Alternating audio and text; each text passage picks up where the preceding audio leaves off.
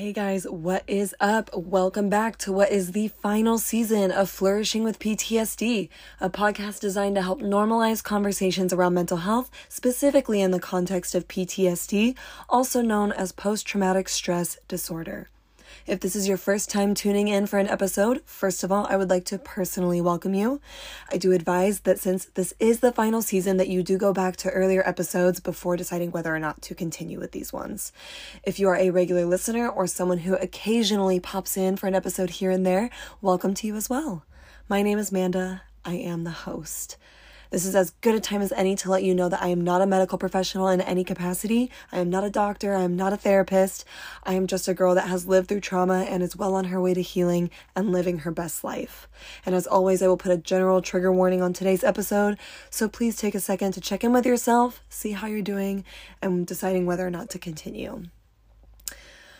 Okay, guys, I have a real blunt episode in mind for today, and I'm here to tell you that my ego is going to be put through the ringer on this one, and I kind of just want to jump right into it because I'm really nervous that I will chicken out. There's going to be a little bit of throwing myself under the bus of how I'm getting in my own way. There's also going to just be some really hard things that I'm going to share today that I have kind of sugar-coated in the past to people that I've spoken to about it, personally, and today's just going to be a day where we get real. So we're going to just kind of jump right into it again before I chicken out. So once upon a long ago, I had my ex-boyfriend come on the show and we talked together about what it would be like to date someone with PTSD, both from my perspective, the person with PTSD, and from his perspective, the person without PTSD. And we were both pretty nervous about it, of course, and he was so excited to help bring that perspective to the podcast, for which I am so grateful to him. He and I dated for a majority of our senior year of high school, and we broke up a little bit after graduation, and then we got back together for a couple of months when freshman year of college started, and then we just decided to call it. And the details about that are ones for him and me. But what I will say is that as more time passed and the more experiences that I have had, I wanted to circle back to this conversation about relationships and partners and let you guys in on how my perspective on relationships has shifted over the last couple of years, especially as I prepare to close out the podcast, because I think this is a really big question point for a lot of people, especially if you're struggling with PTSD. And again, especially if there's a relationship trauma in there, if there's a PTSD from domestic abuse or sexual assault or, something around that. So part of this episode is going to be some storytelling, and part of this will be some current reflections that I've been sitting with. And then the other part will be some futuristic thoughts and thinking. So, as if thoughts and thinking are two different things. Anyways, wow, we're off to a great start. So first of all, like any story, context is very important. And this is a link that I want to make sure is represented because I don't see advocates or survivors articulating it the way that I wish I was seeing more of. Whether they're unaware of it or maybe they haven't thought about it, I don't know. But it's something that I've thought a lot about as realistically as possible. And I think others out there listening may relate to this. So I want to briefly start with the person I was before I experienced the event that led to my diagnosis of PTSD and how that plays a part today in my view on relationships, because there's a lot to kind of unpack there. So I grew up in a very close-knit family. I lived in a rural area with my grandparents next door, along with my cousins next door to them and our aunt and uncle next door to them. So we really didn't have any other neighbors that we spoke to. I mean, we were pretty spread out because, again, this was a rural area, but this area that we were living in was also kind of dominated by this, keep to yourself kind of mentality. And I had a love-hate relationship with living out there. I felt very isolated and I resented that quite a bit. But I also loved the nature atmosphere. And even though our close-knit family had some problems, I had this amazing ability to compartmentalize the good and the bad parts of life. And I wish I was still as good at it now as I was when I was a child, but I'm not. And I don't know if that's healing, or if that's just like something that's a prime experience in our childhood that we're able to do and just no longer able to do as adults. I don't know. But anyway, our family did everything together, and unfortunately there were some issues going on that made things really rough. So as a family, we all became very good at collectively compartmentalizing and pretending like everything was fine. And just a disclaimer that no one was being harmed in any physical way when I'm talking about some family problems. And the details about that situation are not what I'm here to talk about today. But again, I just want to provide context for this bigger conversation. And, I grew up having crushes on boys, and they would come and go fairly quickly most of the time. And, when I got to high school, things with our family were becoming increasingly more difficult to cope with, which meant that we all had to try harder to put on a good face. And, my first day of freshman year, I met this boy who had the kindest, cutest smile I had ever seen. I was immediately just kind of smitten. And we had a class together, and he started flirting with me pretty much right away. And this story will help illuminate context for later, I promise. But for the sake of his privacy, I will refer to him as Aiden. So Aiden and I hit it off pretty fast, and all year we quickly became each other's person without really explicitly calling it a relationship of any kind, but the connection was definitely there. And a lot of our peers knew of us as kind of being an us without being an us, if that makes sense. And so that was freshman year, and the following year of high school, our sophomore year, things started out pretty much the same as the year before. It was really great. But then everything started to go sideways when the person who started making my life a living hell showed up. And yes, I am talking about the person who would eventually attempt to sexually assault me. The amount of distress that I was constantly in had me dissociating pretty often and pretty regularly. So the timeline of how all of this unfolds is not completely clear and concrete in my mind. And I don't remember too many things about sophomore year in general, if I'm being completely honest. So the way that I'm going to tell this is just to my best recollection, but I also want the disclaimer out there that some of it might be a little out of order. So I'm just doing my best to articulate what I remember. And I've given this a lot of thought and really tried to let it come organically. But I think that's also part of reflecting on a really traumatic time when dissociation is involved, is that you kind of lose track of time. And I really had to dig around like events around that time to help me narrow down what happened when. So I just want that to just be an honest approach to this. But anyways, so as Aiden and I were approaching this place in sophomore year of wanting to be in a more exclusive relationship, things with the other person were becoming much worse. Again, we're talking about the person who would eventually attempt to sexually assault me. And it went from this person bugging me in class to stalking me to engaging in more aggressive physical contact. And while all of that was escalating, Aiden was starting to pick up on the fact that I was being a little distant and kind of shutting down. And so he was really curious about what was going on. And I had never mentioned or told him anything about it.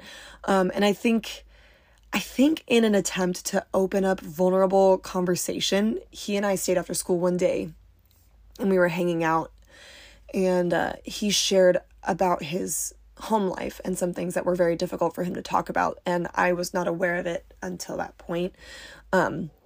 And he expressed that he was working really hard to kind of improve his situation when he got out of high school. So he was using this time to build up a reputation for himself, someone who could have good grades, working really hard to be seen as a leader, someone to look up to and someone to be respected. And he cared so deeply for other people, and he really was such a gem. And And I mean, seriously, his smile alone got me through some of the toughest days. And let me tell you, there were some really, really tough days.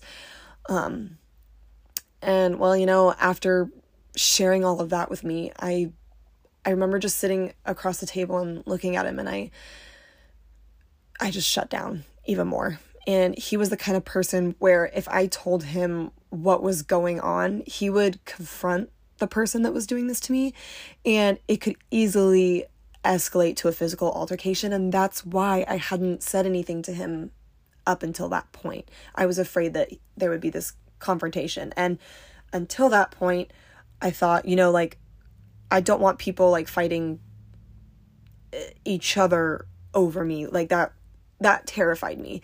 And I wasn't sure who would win, honestly. Both had equal opportunity, I think. And then when he shared with me what he did about trying to improve his situation, improve his home life, et cetera, I knew at that point that it was over. I was just sitting there staring at him, and I was quiet, and I just remember like taking in the smell of his cologne and just having his presence there in front of me. And I just remember thinking very vividly that there was no way that I could tell him what was going on with this other guy, because I wasn't sure what a physical confrontation might do to his record, or, you know, everything that he'd been doing to try and improve his situation. And to me, at that time, you know, I'm 15 years old. For better or for worse, his record was important for me to help protect.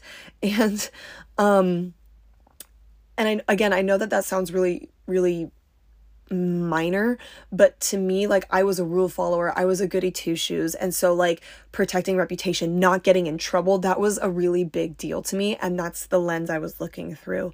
And I felt like I was already in trouble, but I was in trouble silently. Whereas, like, if he got into a physical fight with this guy, that becomes very public. And we're talking suspension, we're talking, you know, and things I didn't even know, like, I didn't know how that would all play out. And I couldn't handle it if something did. You know, I was already kind of at my max, right? So, and, you know, I thought, you know, we aren't even dating. If he walked away now, it would be one of the best things he could do for himself. And, you know, the way I'm telling this, it might sound like, wow, so noble, doing the strong thing, letting him go, like, wow. And that makes me come off way better than I was, okay? It's not like I thought I was in love, and by letting go, that was me showing him love. It was more of engaging in psychological warfare with myself and making myself crazy until he would finally kind of, like, call it quits. And I didn't know that's what I was doing until I can, you know, look back now. But in the moment, I felt like I was so big of a burden that I wasn't worth keeping. And that's where my mindset shifted to when the other person started causing more problems for me. And looking back on that right now, it breaks my heart that I felt that way. And that, you know, it kind of leaves me a little bit speechless, even with all this thought that I've put into it, for this episode. But it's not like I was like a noble person making that choice. And I hate that, you know, like, the only way that I know how to tell the story kind of makes it sound like that, but it's really not a self-glorification. It's, it was kind of like almost taking the easy way out of, like, oh, if I make myself sound crazy enough because I don't have the guts to break up with him either, or, you know, like, distance myself from him, like, in that way, like, I'm just going to make myself crazy with all of this worry. And by making myself crazy, he'll then finally, like, be driven to the point of giving up. Like, that's also not fair to him, but that's what I did. So I don't want it to come off like, oh, like, wow, you made such a great decision. Like, wow, like, that was out of so much love. Like, I was not that good of a person in this situation. So, unfortunately, but anyways, that's exactly what happened though. Aiden had tried to figure out what was going on with me. And I remember, oh God, this is where I get nervous to share this because it really sucks. I remember, I feel like shit for how all of this happened, but it was Valentine's Day in third period English, and he got up in front of the whole class and officially asked me to be his Valentine and be his girlfriend. And again, this is like a year and a half, almost 2 years into us like being these best friends, right? And when I tell you I had to fight the urge not to throw up in that moment, him standing there, someone that I cared about so much in front of a class of 30 other peers, and here I was trying to phase him out of my life so that he could pursue his dreams without me creating an issue for him. He stood up and he did this. And it gets worse. I'm sure everyone expected me to get up and run over and hug him and say yes or whatever. But I got up and I went up to him and I just kind of whispered that I needed to talk to him outside.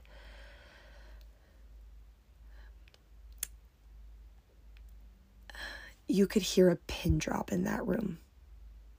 And all of this humiliation was coming to a peak. And oh God, it just felt awful. We walked out of the classroom and we stood in the middle of that hallway by my locker, and I was speechless. I was speechless, and he was embarrassed. I was embarrassed, and it was just a big mess. And I don't remember our conversation very well. I think this is part of where I kind of started to check out, because again, I was feeling so many strong emotions, and I didn't have the ability to stay grounded. But I know that I was trying to convince him all the reasons why I wasn't worth it, that why he didn't want me as his girlfriend, and kind of putting words in his mouth, trying to anyway. And I think he kind of gave me an ultimatum at that point. Like, tell me what's going on or I'm out kind of thing. I don't know if it was that blunt or not. Again, I'm trying to remember everything that happened, but this is kind of me trying to fill in some of the blanks of how this ended. But my reaction, it felt like someone had knocked the wind out of me, because I wanted to tell him so badly. He was one of my best friends. He was someone I was almost in love with. Like, the smell of his cologne was something I was obsessed with. His smile was everything. His hugs were my world. And at that point in time, I was standing in front of him, and I just remember I was sweating. I was cold because I was so nervous. And I wanted to hurl. And the next thing I know, the bell rings, people are in the hallway, and he's walking away.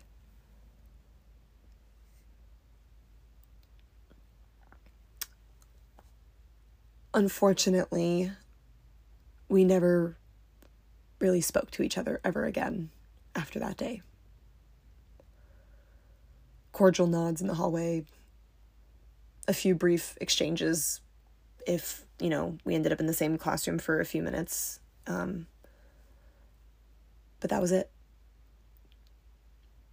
And not too long after that, that other person attempted to sexually assault me.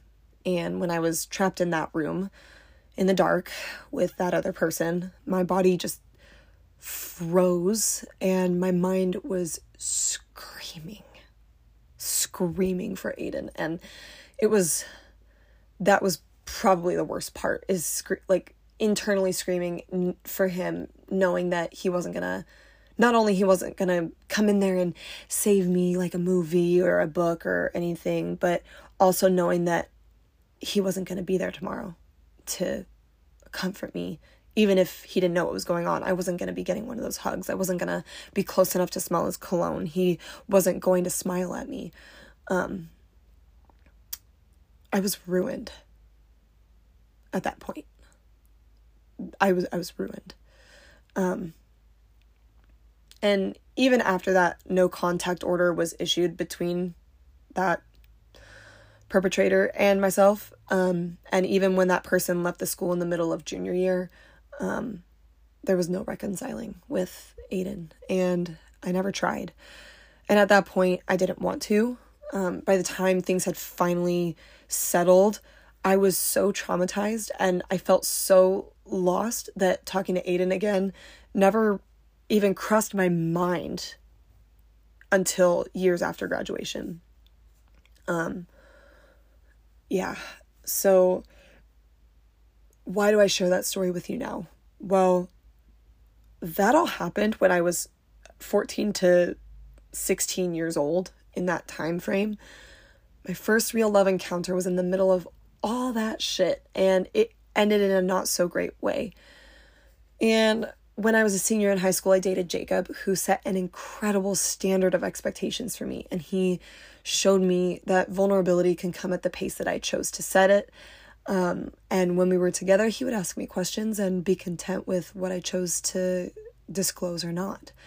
And he was patient, he was kind, and he defended me when I needed to be defended. And during that time that we dated, I received my PTSD diagnosis and started therapy for the first time, which ironically, I never shared with him that I was in therapy. And I think that was because I was too embarrassed at the time and the stigma was kind of drowning me at that point. But he never stopped validating me, and he never once made me feel bad for struggling the way that I was struggling. And he was just there. He just showed up for me as my partner, which was all that I needed at the time. That was the perfect boy for me at that time. And when we broke up, part of it was me feeling like I needed to stand on my own 2 feet and learn to battle my own demons. And most importantly, come to terms with things that, and also work on things that I just couldn't work on and come to terms with while I was in a relationship at all. At least that's how I felt. And I don't regret that decision because I was able to make huge strides in my personal growth that I don't think I personally could have made if we stayed together. And that had nothing to do with him. It was more to do with the obstacles that I put in my own way, as much as the circumstances put obstacles in my way, you know? I've tried dating twice since 2017, both of which were very brief and also epic fails. And that really put me off of dating for a while. The most recent time being over the summer of 2020, which blew up in my face and it set me back big time. And I was struggling with this narrative because of what I'd been through. Maybe this was what I got. This is what I deserved. Maybe I grew so accustomed to secrets and manipulation and toxicity that I would never be comfortable in a healthy relationship, that I only know how to thrive and exist in relationships that are not good for me, and kind of perpetuating my own misery within that. And whether it's a matter of what I deserve or if I'm just a lost cause on the whole dating and relationship thing, you know, it kind of became this question of, am I better off alone because I know that I'm attracted to unhealthy situations? Or is it better to be with someone even if it's an unhealthy situation? Like, what's better? That's kind of where I was left to think about. Like, I was thinking a lot about that question at the end of that dating experience in 2020. So how does that land for me now in 2022 when I've really jumped into healing even more, and really just evaluating my life and looking towards the future? And how's that sitting? Well, like I said, I've had a lot of time to think about this as realistically as I can possibly manage. And here's how I've processed all of those experiences so far. Not all of my insecurities around dating come from the incident that landed me with PTSD. And that's the link that I was talking about earlier that I wanted to make sure was represented, is that a reference to the person that I was before the trauma occurred. And you know, there were factors before that season of my life that already made me cautious and uncertain about dating someday. So I think there's actually some relief for me in knowing that because part of like, how am I trying to say this? I think the relief for me is that there was part of me that is still the same after the trauma, and whether it's for good or for not as good, I don't know, but it's familiar, and it's nice to have a familiar part of myself, even if that's a part that's cautious and uncertain about dating. That was something that was still kind of familiar. And I think that there's relief in that, because part of my healing in therapy for me has been also healing my inner child and my past self.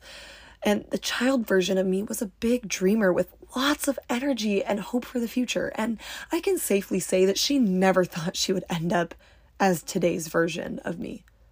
And if she could see into the future, the me that I am today, she would be moved to tears with pride, because I became a much better person than I could have turned into.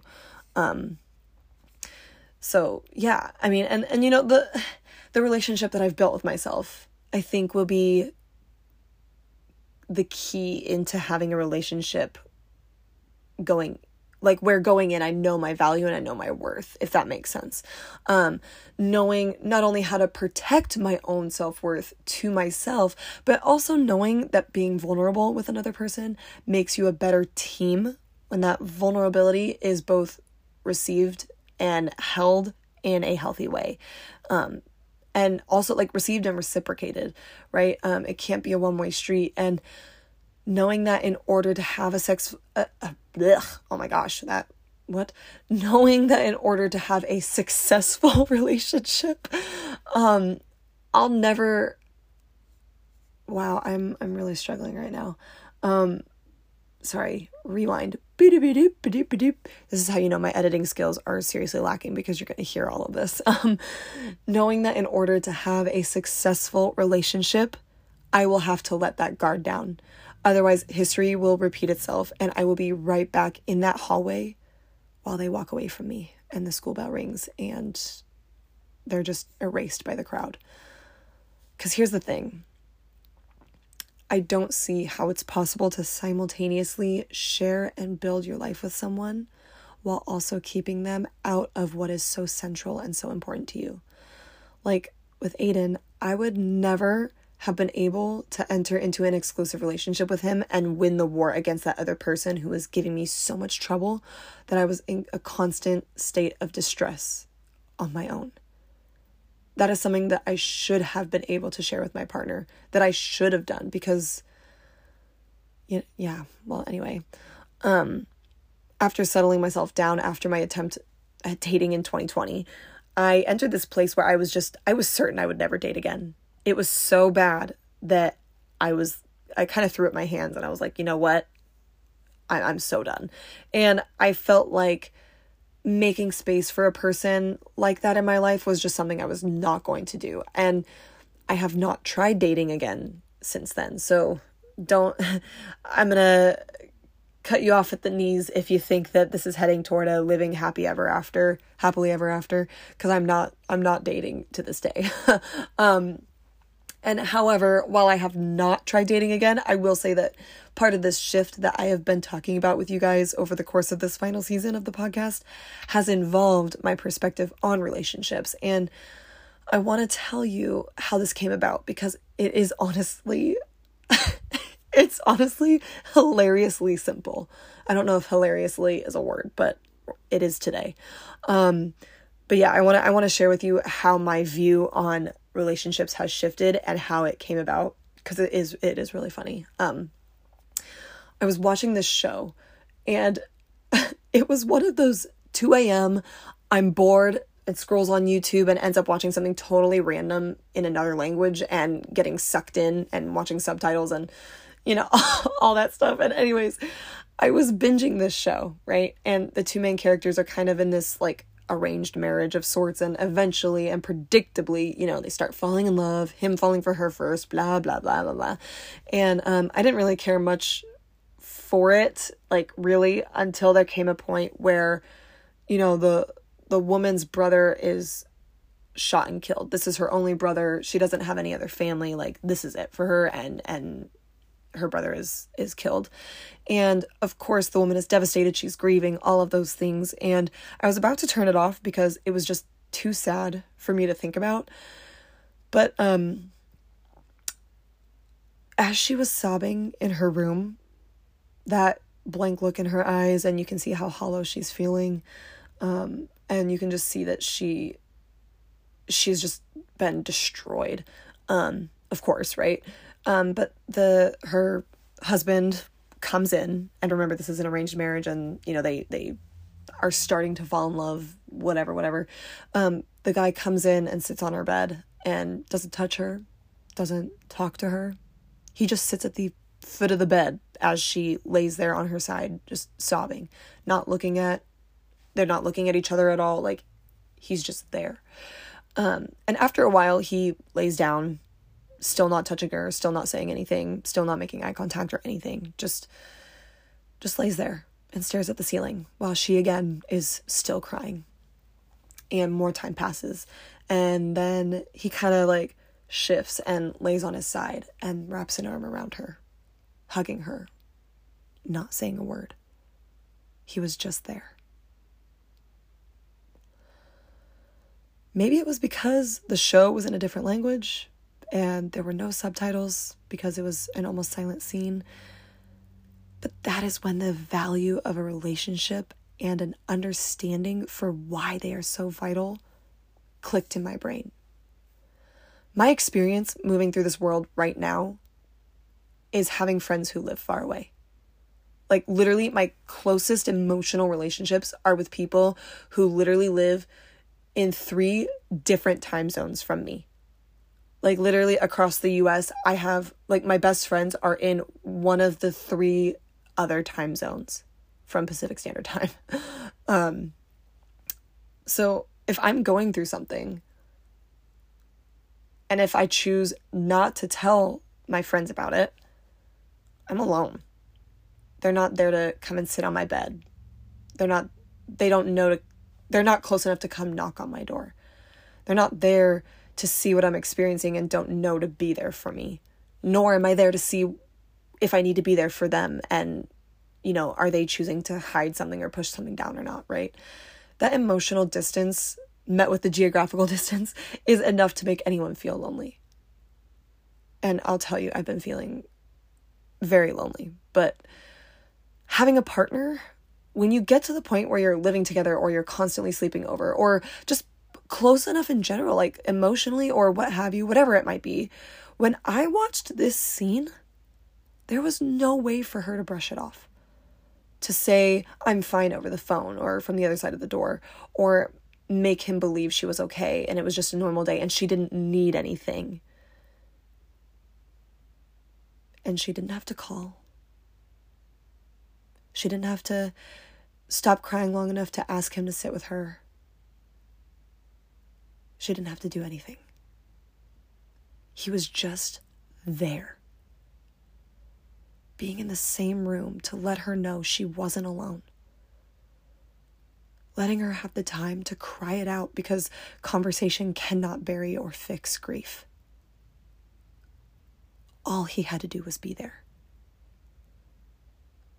There was no sexual motivation. There was no personal agenda. It was so incredibly simple. And I don't know, make it make sense, but that is where my mindset has come to today. I view relationships as priceless. I cannot place a high enough value price point on what it is to have someone, a person who is there for you selflessly first.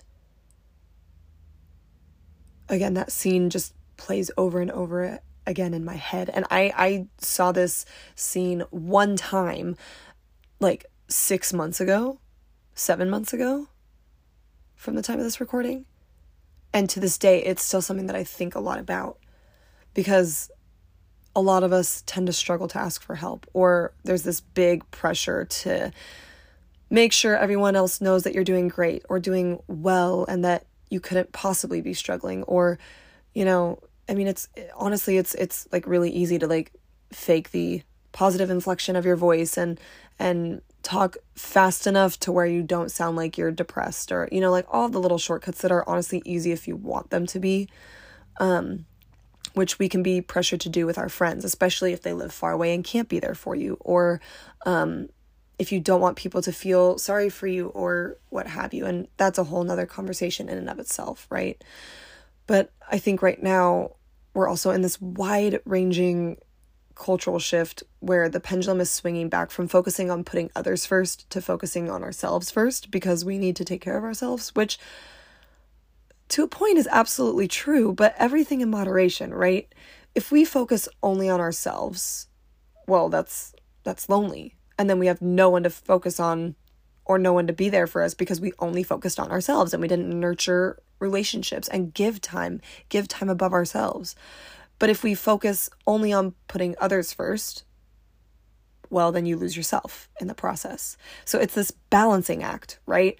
That's what moderation means. And I feel like I'm in a more healthy state of mind, and I've been able to do so much healing since I was 14 to 16 years old. And the beautiful thing within that is that I've grown to understand the value of a healthy relationship and healthy standards, and how I will not compromise those standards, and understanding what it would mean if I compromised on any of the standards that I have placed for myself and for relationships.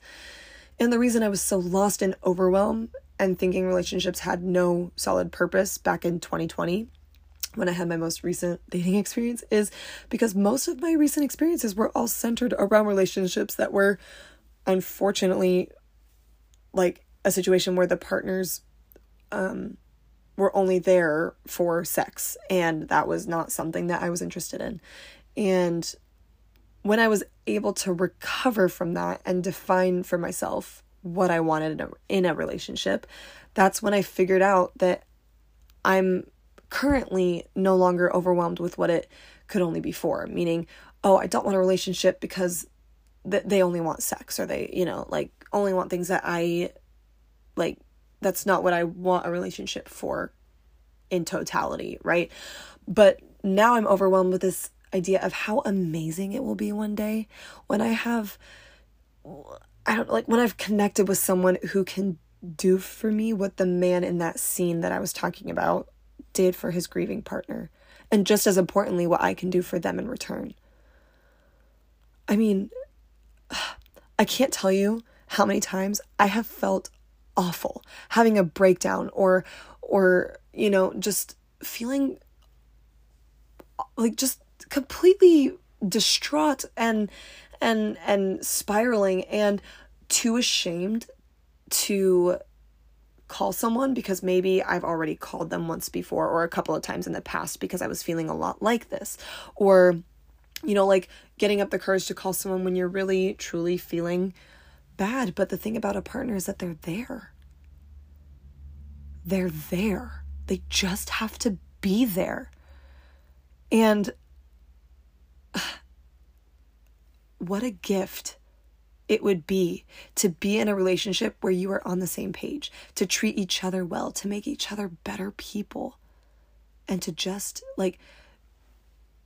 to show up would be such a huge comfort to another person. I mean, wow.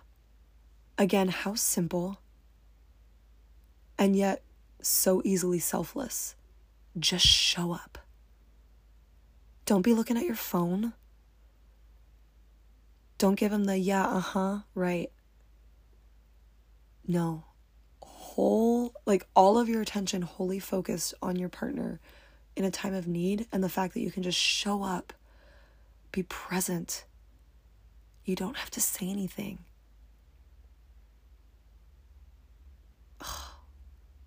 Priceless. I'm optimistic about relationships looking ahead. But I did tell you at the beginning of this episode that this was going to be very rough for my ego. Part of it was me sharing with you that someone left me. That is something that is really hard for me to say. But to kind of work toward closing things out, I will tell you that the obstacle that remains in my way to this day, it is my pride. Yep, it's my pride. I was talking to a friend of mine the other day, and she's been seeing her boyfriend for a while, and I asked her if she and him were thinking about taking the next step in their relationship, and, she talked about it for a little while. She gave me her answer, but then she kind of turned it around on me and asked how I was doing with perspective on relationships, because she knows, obviously, like, where I'm coming from. And, I got real candid, because honestly, I'm sick of protecting my precious little ego and my pride. So I said, at this point, I truly do not feel like me not being in a relationship is about my PTSD. I do not think my PTSD is keeping me from being in a relationship at this point. I really don't. And I think I have put a lot of work in and reached a place where I know I'm capable of being in a relationship. And of course, I say that without really having put that to the test recently, but it's about the core belief, right? And can we just take a second to celebrate that? I mean, hello, I am no longer believing that my PTSD is keeping me from being in a relationship. I mean, how awesome is that to believe that? Holy smokes. And I'm telling you, I wholeheartedly believe it. So then you might be like, okay, well, congratulations, but if that's not what's keeping you from being in a relationship, and you're still talking about it on a trauma-informed podcast, then what's the beef? What other trauma are you hiding? Let's go. And at this point, I'm going to be real. And again, this is where my ego is just oh, ouch. Is that I feel like it's more about the fact that I'm too prideful to pursue a relationship and be rejected because I'm not good enough for whatever reason. And believe me, I can give you reasons.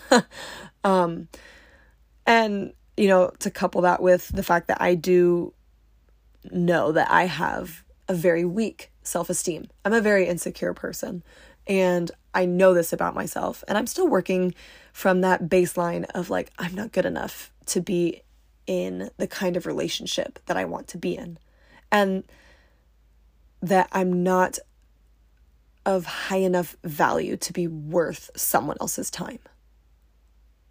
But you know what they say, right? The first step to solving a problem is admitting you have one, and that's progress, because even a few months ago, I would not have said this on the podcast or to anyone if they asked, right?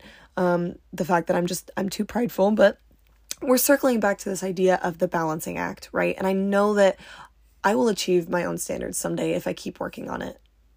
Because the thing is that I can't have standards for someone else that I can't meet. That again is very mutual, right? You have to, you will get in a healthy relationship. What you put in will be a huge benefactor in what you get out of your relationship, right? So in order to make real progress in healing, or really in anything, you have to be real. In order for something to be successful, you have to be real and you have to be honest. Otherwise, you'll be stuck wherever it is that you are until you reach that point where you give up and you finally have to be brutally honest with yourself. And I was stuck there for a while until I realized that I had nothing to lose if I decided to maintain my ways.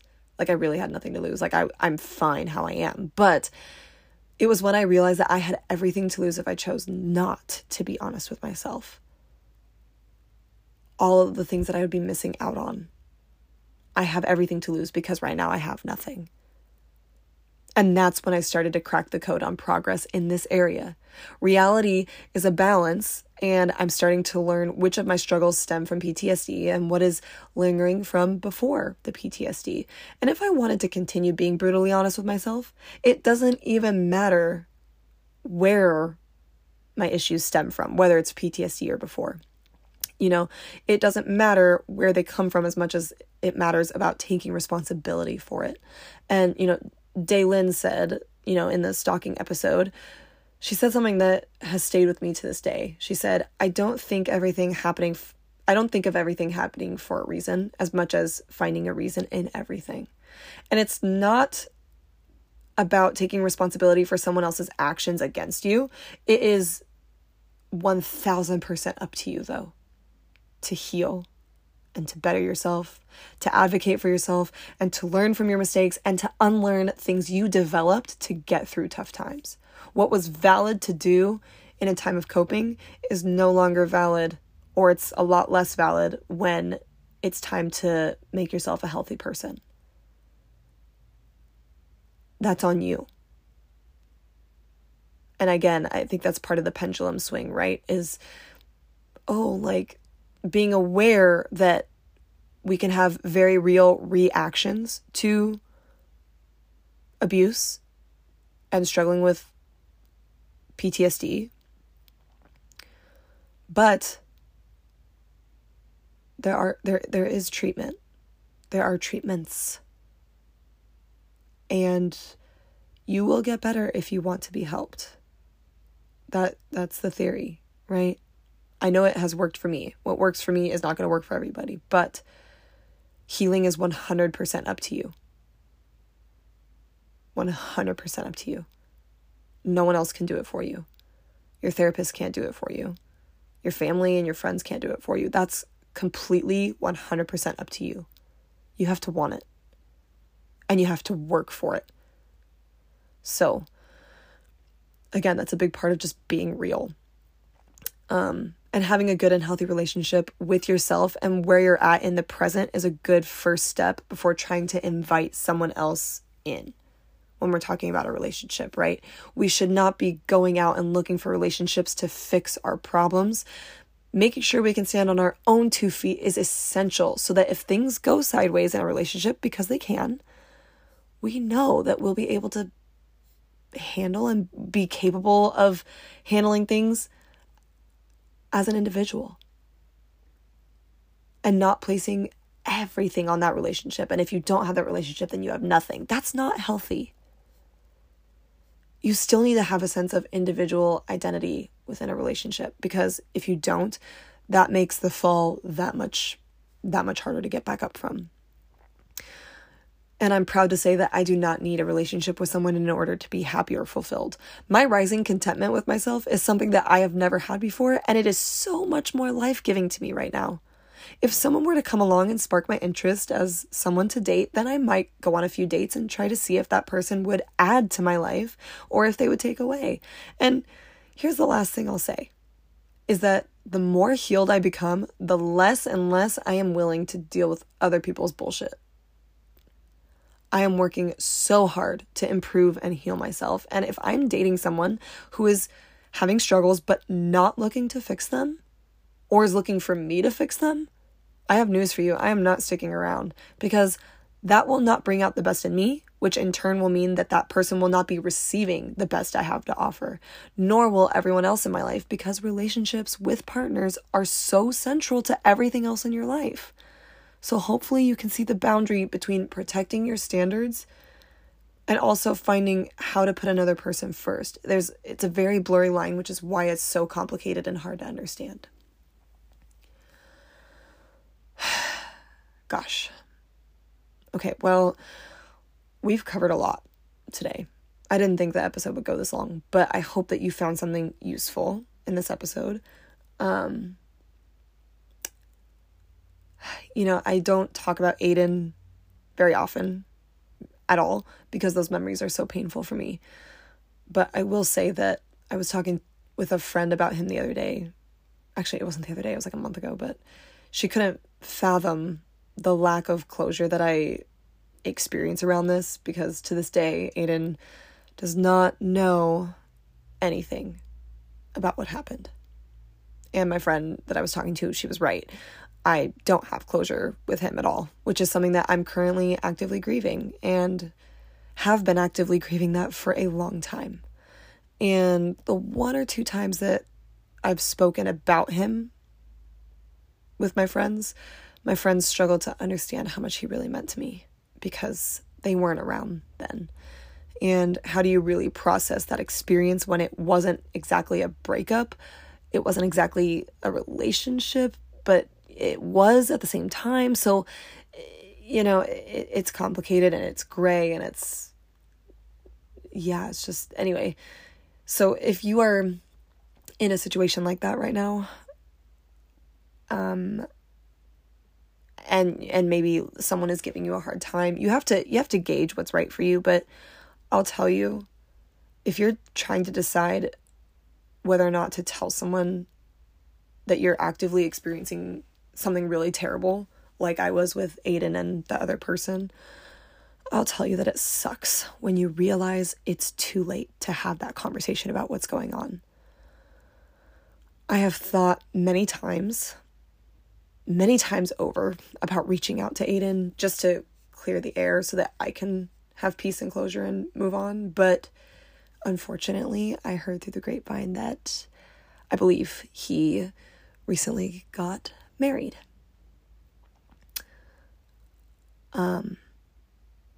I don't follow him on any social media. I have no contact with him, and that's okay. But if I could go back to high school and somehow have a second chance, I don't know that I would do anything differently, because I have to believe that I made the best choice I could at the time with the knowledge that I had. Even if it meant him being pissed at me, but having his record totally clean. Because at the time, that was most important to me, was that he would be able to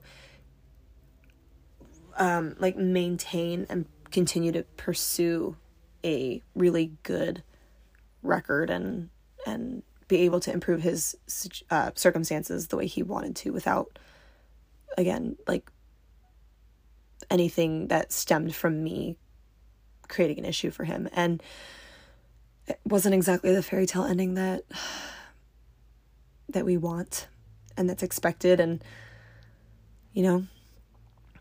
I think that's the closest I will ever get to closure around that, and I'm coming to terms with that slowly over time. But my advice is to just lean on the people that care about you. It is a privilege to help hold someone up that we care about. And part of me thinks Aiden would have been there for me if I had invited him to be. But I never gave him the chance. I made the choice for him, which sucks. And yes, I do think about what could have happened if I told him. Maybe things would never have escalated to the extent that they did with that other dangerous person. Maybe he would have encouraged me to go to the office instead and report bullying, instead of it getting to the point where I now had to potentially report an attempted sexual assault. Maybe Aiden and I would have been able to have that relationship, that official, exclusive relationship. I'll never know. And I'm starting to become okay with that. Doesn't mean it doesn't hurt when I think about it, but I think I've been able to come to terms with that and cry over it, live through it, finally, almost a decade later. I'm 24 now, so yeah, but some things take longer to grieve than others, and that's okay. I think I had to grieve the loss of myself first before I could come back and grieve the relationship that I had. I think that's the fact that grief kind of comes in waves. Grieving one aspect of that experience at a time. So, thanks for listening. Thanks for spending this episode with me, and I hope it helped you somehow. I know I packed a lot in here, but I wouldn't share it with you if I didn't think it could help someone. And maybe recording this episode is going to give me some closure that I didn't know I needed. So I hope the podcast continues to be a source of comfort, knowing that you are not alone in what you are going through, and that healing is possible, and that it won't be like this forever. I hope it continues to be a source of education around these topics in a way that is approachable and accessible to all, and that this podcast has accomplished my goal, which is ending the stigma around mental health struggles one conversation at a time. Until next time. Bye.